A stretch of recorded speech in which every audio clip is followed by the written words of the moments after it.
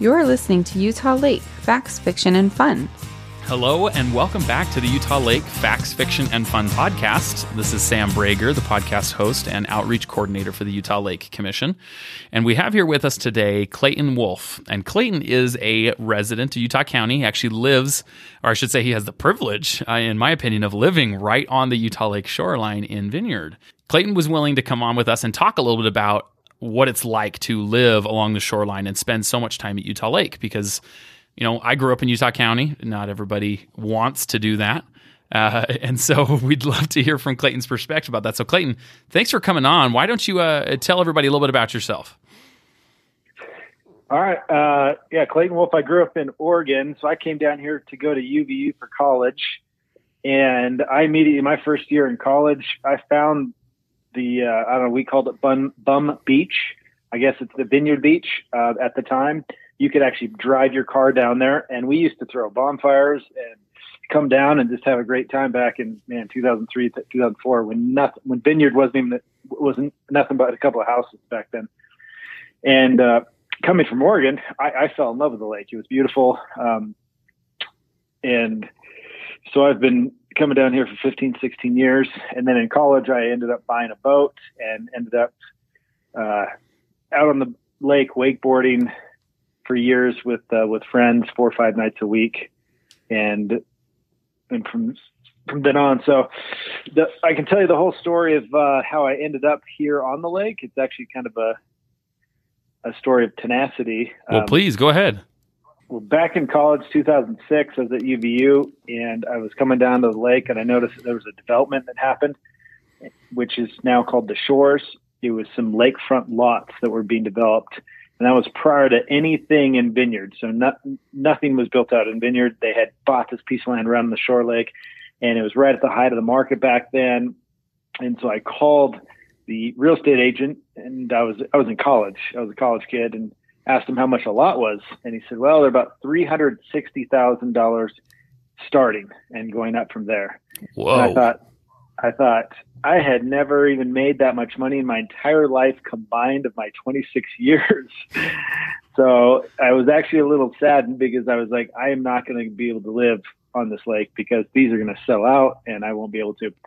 Well, as we know, about a year later, the Great Recession happened, and none of the lots actually sold. The entire development of 60 lots went belly up, and the city actually blocked off the road for 2 years because it just kind of went stagnant. And then a builder in 2010 bought them from the bank, I assume at a much lower price, and started building his homes here. So I actually called him in 2010, 2011, and he said, yeah, you can build one of my houses. And I thought, well, no, if I'm going to build on the lake, I want a lakefront, like deck, windows, everything. And he just had kind of his standards built, but he had pretty much bought the whole neighborhood. He said, but there was 4 lots at the end that a friend of his bought. And so I looked those up online and found the owner, and he had about 10 properties in Utah. So I went to every single property and left a note and said, hey, I'm want to buy your lot down there.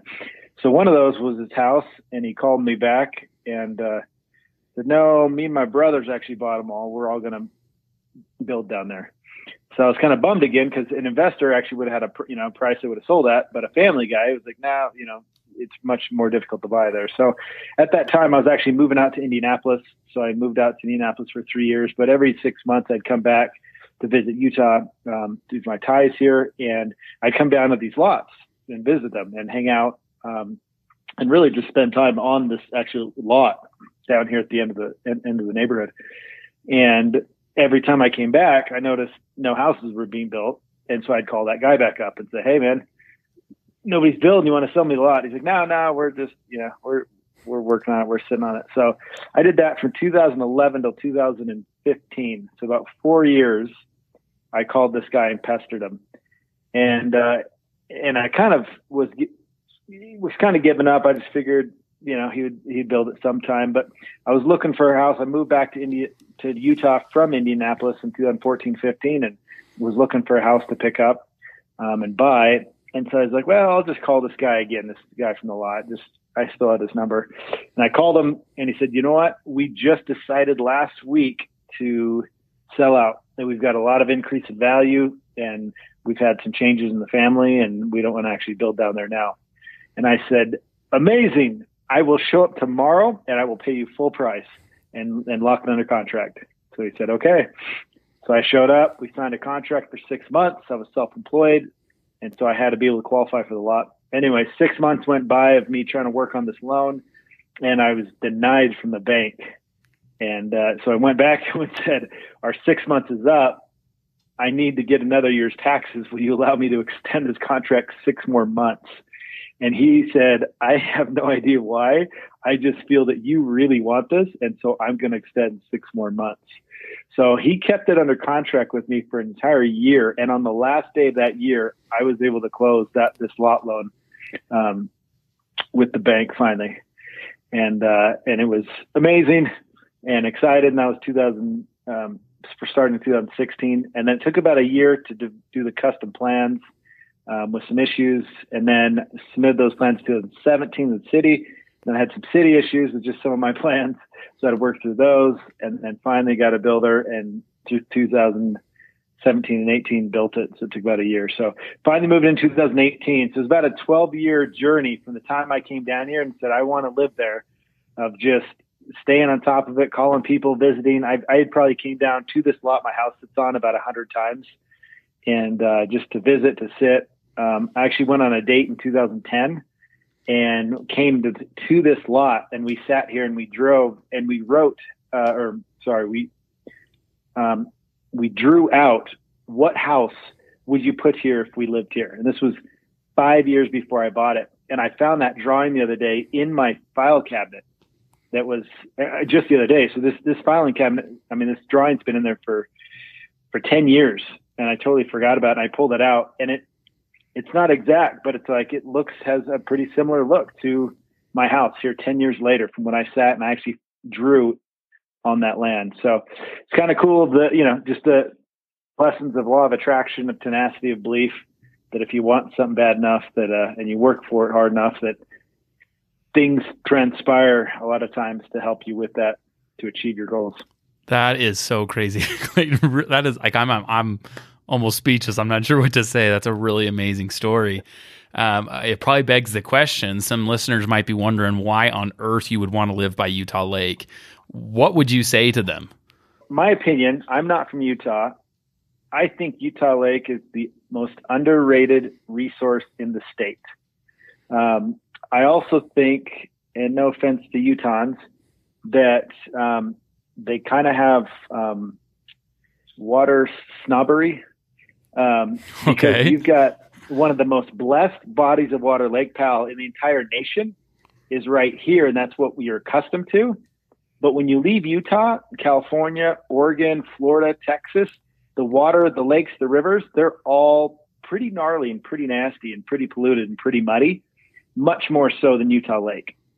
So the comparison of people who grew up here sees Utah Lake as mucky, smelly, gross, because they are used to this amazing, one of the best lakes in the entire country, Lake Powell. But compared to the rest of the country, Utah Lake is pretty average. It's pretty normal. It's Utah Lake would not be considered gross, mucky, or polluted in most of the other states in America. One of the cleanup projects we did with Vineyard City along the shoreline was a service project for Earth Day. And as I was helping with the coordination there, one of the volunteers, I guess it was a couple sister LDS missionaries, were there.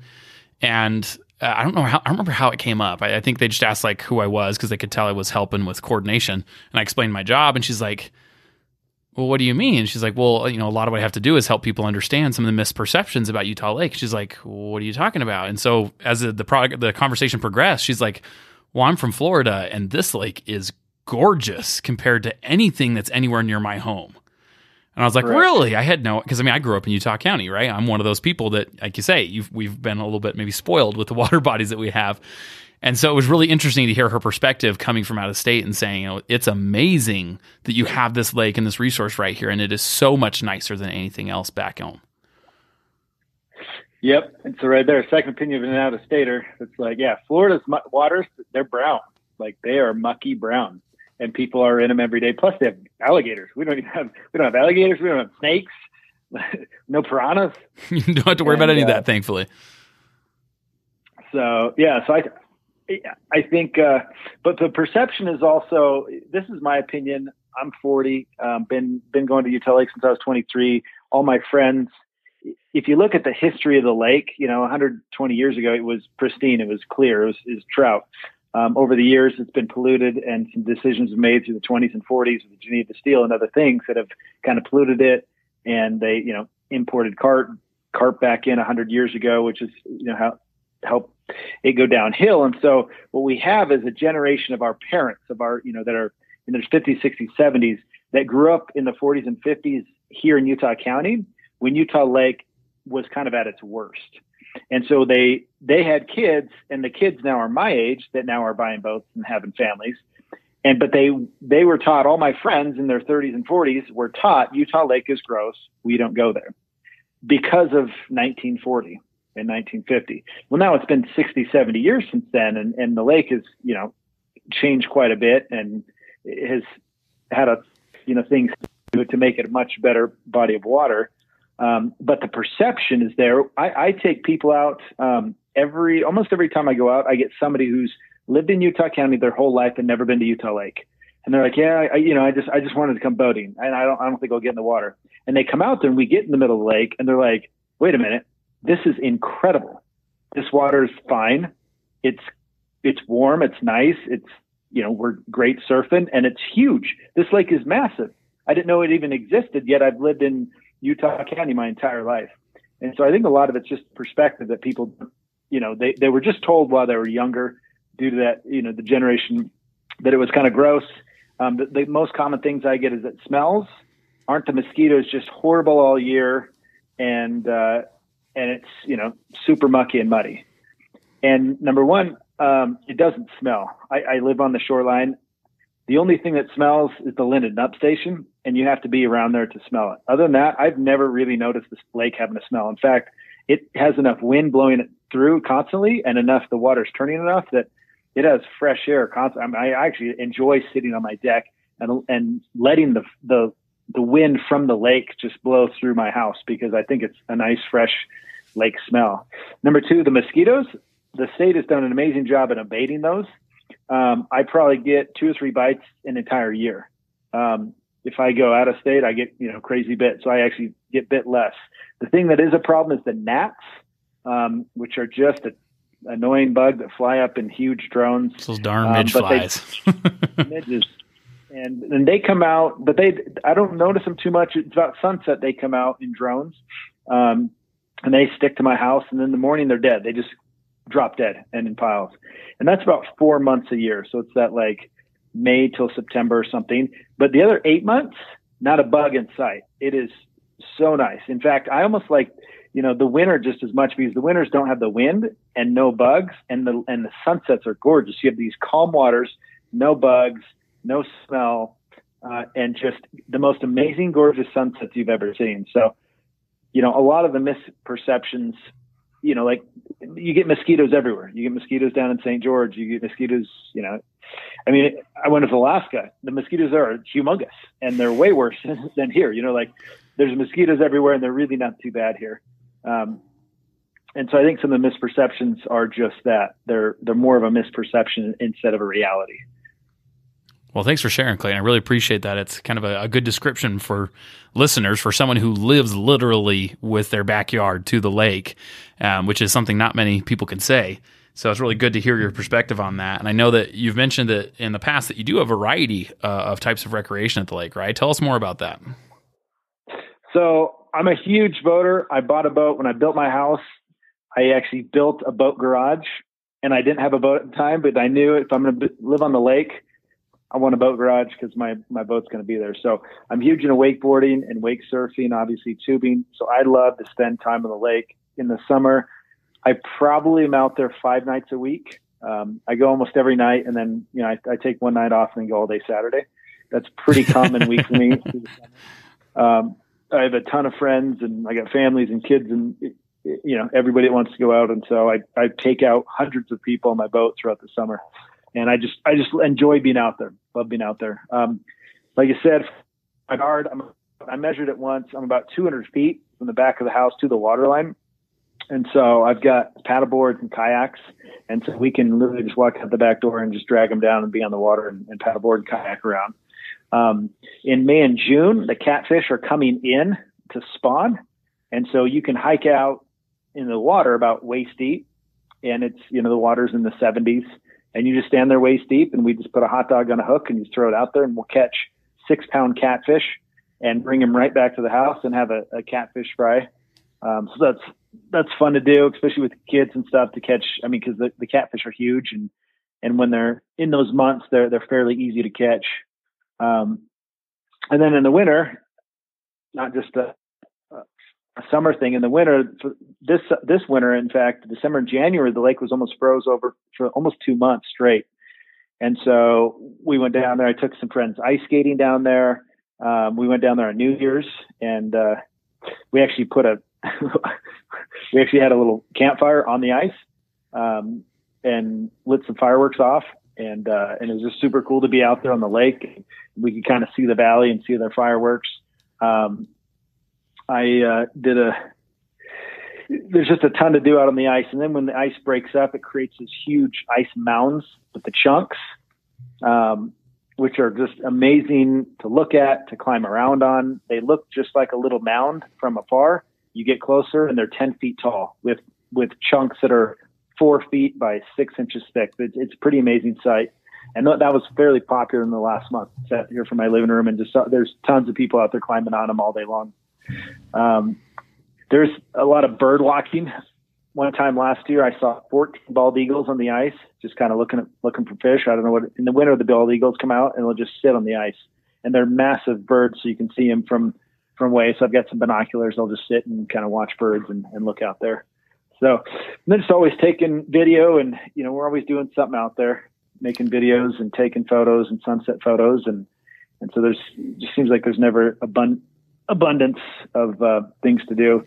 I haven't yet, but they do duck and geese hunting as well. So I'll wake up, and I think it's November at like 6 a.m. to shotguns going off like 1,000 feet from my house, but because it's state land, which is fine. Because there's birds out there all the time. So it's a great spot for duck hunting too. And speaking of the various things you've done and captured on video, one reason why we brought you on the podcast now is you posted just I think it was 2 weekends ago now, a video of you guys breaking the ice in order to go out wakeboarding. And this is like February 4th, I think it was?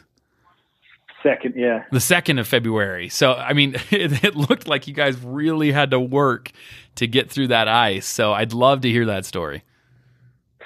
So my goal is to go wakeboarding once a month for all year. And so I leave my boat in the garage and I put a heater in there. And so it's never winterized. And then I just wait and pay attention to the weather. So anytime the weather gets above 40 in the winter and it has sunny days with no wind and it's like a glassy water, I've got a crew of 4 to 8 wakeboarders who will jump on board with me anytime. We'll go out and wakeboard if it's glassy.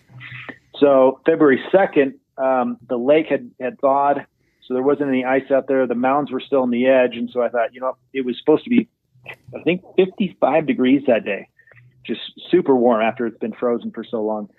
So we get everybody ready. We go down to the marina, but the marina, because it had been, I think it still was under 32 degrees at night. The marina actually was still all ice. Even though the lake was complete glass and it was a nice day. So we got down there and we stood there and we were kind of bummed because it's like, dang it is gorgeous today. I mean, you could just see the sun is like high and it's just, not a single other boat out there and there's just no wind. So it's just this mirror of a lake, and you never get that in the summer. There's always boats and it's always windy in the summer. So in the winter, you get this perfect mirror. And so somebody cracked a joke like, well, get out your icebreaker.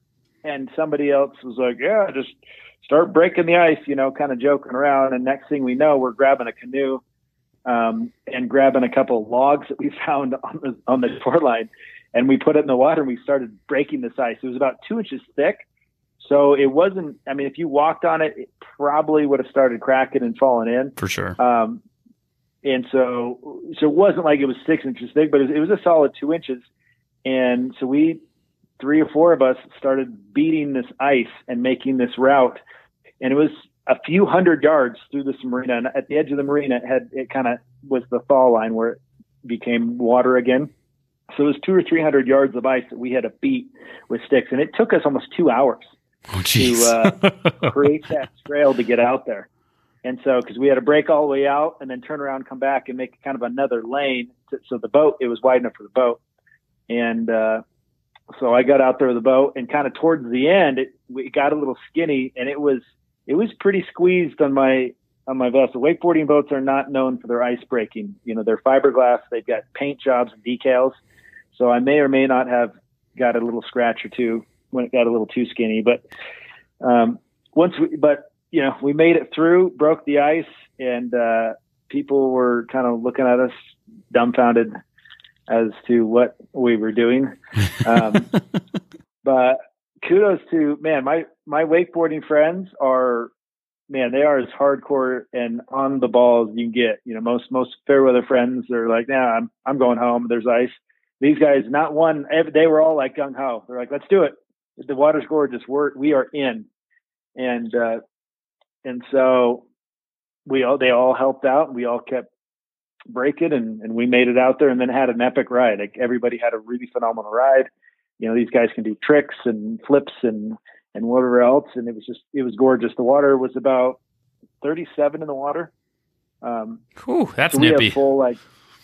We have full white, wet, dry suits, and any piece of skin that's not being covered. You know, if you're out there for a 15, 20 minute ride, we'll get partially frostbite. So we've got like neoprene gloves, full body suit, you know, you put in the wakeboard boots, but man, when you take your feet out, they are pretty white because they've been sitting in that water. It's frigid, but yeah, it was a great experience, a great story. And, yeah, it was fun to do. That's awesome, man. So last summer, one of my best friends for 15 years he lives in my house here. I've got a couple of roommates, and he was in Alaska, and he flew back for the week to get some stuff done and hang out with his girlfriend. And they had been dating a year and a half or so. And he said, "Hey, Clayton, I'm flying back at like 10 in the morning back to Alaska, but I want to propose to my girlfriend tomorrow morning at 6 a.m. before I fly out."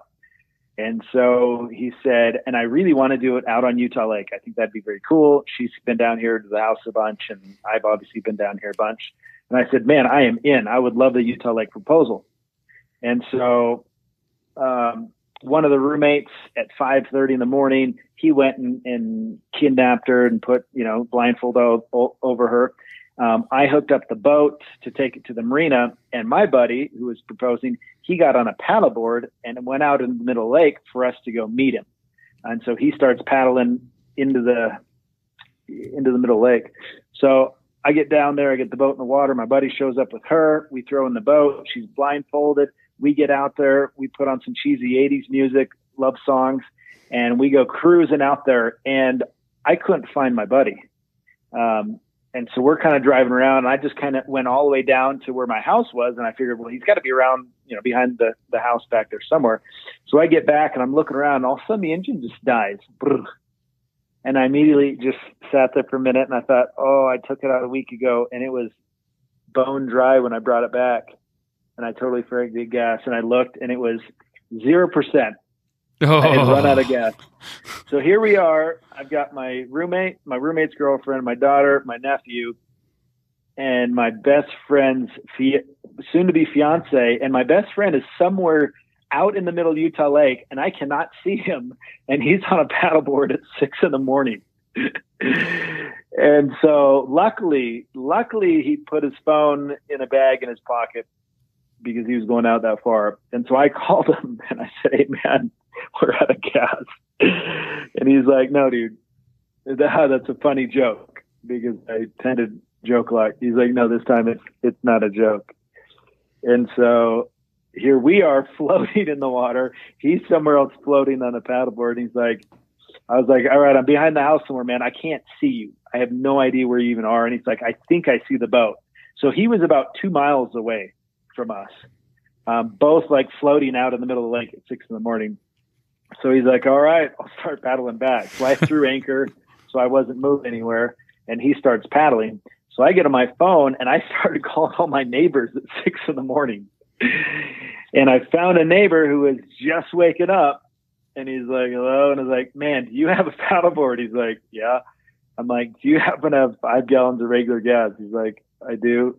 And I was like, how would you like to paddleboard gas out in the middle of the lake? And he's like, oh, man, all right, let me get up. So my neighbor, who is a saint, got 5 gallons of gas, his paddleboard, 6 a.m, shoved out from the shore, and maybe just barely saw us out there a mile away and paddled out to bring gas to us. At the same time, while my buddy is paddling 2 miles from the middle of the lake back to the boat to find us, all while his fiance is sitting in the back of the boat, blindfolded, having no idea what's going on, but just jamming out to like 80s cheesy music with a big smile on her face. Oh, it was so amazing. So it took like 30 minutes for everybody to converge. My roommate got there, pulled the blindfold off. She hopped on the paddleboard. They go floating out. And the funny thing is we actually had a little spiff plan. So he actually brought 2 rings, a fake one and the real one. So the plan was he pulls out the fake one, acts like it slips, falls into the water. He dives off the paddleboard, swims to the bottom, comes back up with it, and says, I found it. So he does that. But the whole gas thing was not part of that plan. So we kind of had a couple little oopsie daisies. So he drops this ring and swims down, and she's floating on the paddleboard like, oh my gosh, what just happened? So he comes back up, puts it on. And what was amazing is because we waited that 30 minutes, the sunrise came up behind the mountains, directly behind them, and made for some epic photography and video of them out there floating together with the sunrise and the mountains in the background. And it turned out gorgeous. So he ended up missing his flight, and they just spent the day together. And she said yes. And then they were married about 2 months later. And even though I totally pulled the blunder and almost ruined the engagement, they actually asked me to officiate their wedding. And so I was their officiator and married those two, even after that Utah Lake blunder. That's pretty forgiving of them. You can tell they still trust you as a friend to allow that after that blunder. Yeah. Well, Clayton, we really appreciate you coming on to kind of chat about life along the lake. Is there anything else you'd share with people who are curious about what it's like to live there, or maybe are doubting whether it's worth coming down to visit in the lake? First off, don't come down. It's no good. I enjoy getting out there by myself and having 100,000 acres of water to myself. Don't bring more people. If I talk positively, it's going to be more busy, and I'm going to have to be fighting the water with. But it's a gorgeous lake. Every single person I've taken down there for the first time has like a 180. They're just like, oh my gosh, this is amazing. This is cool. This is like, it doesn't smell. It's not bad. This is a great time.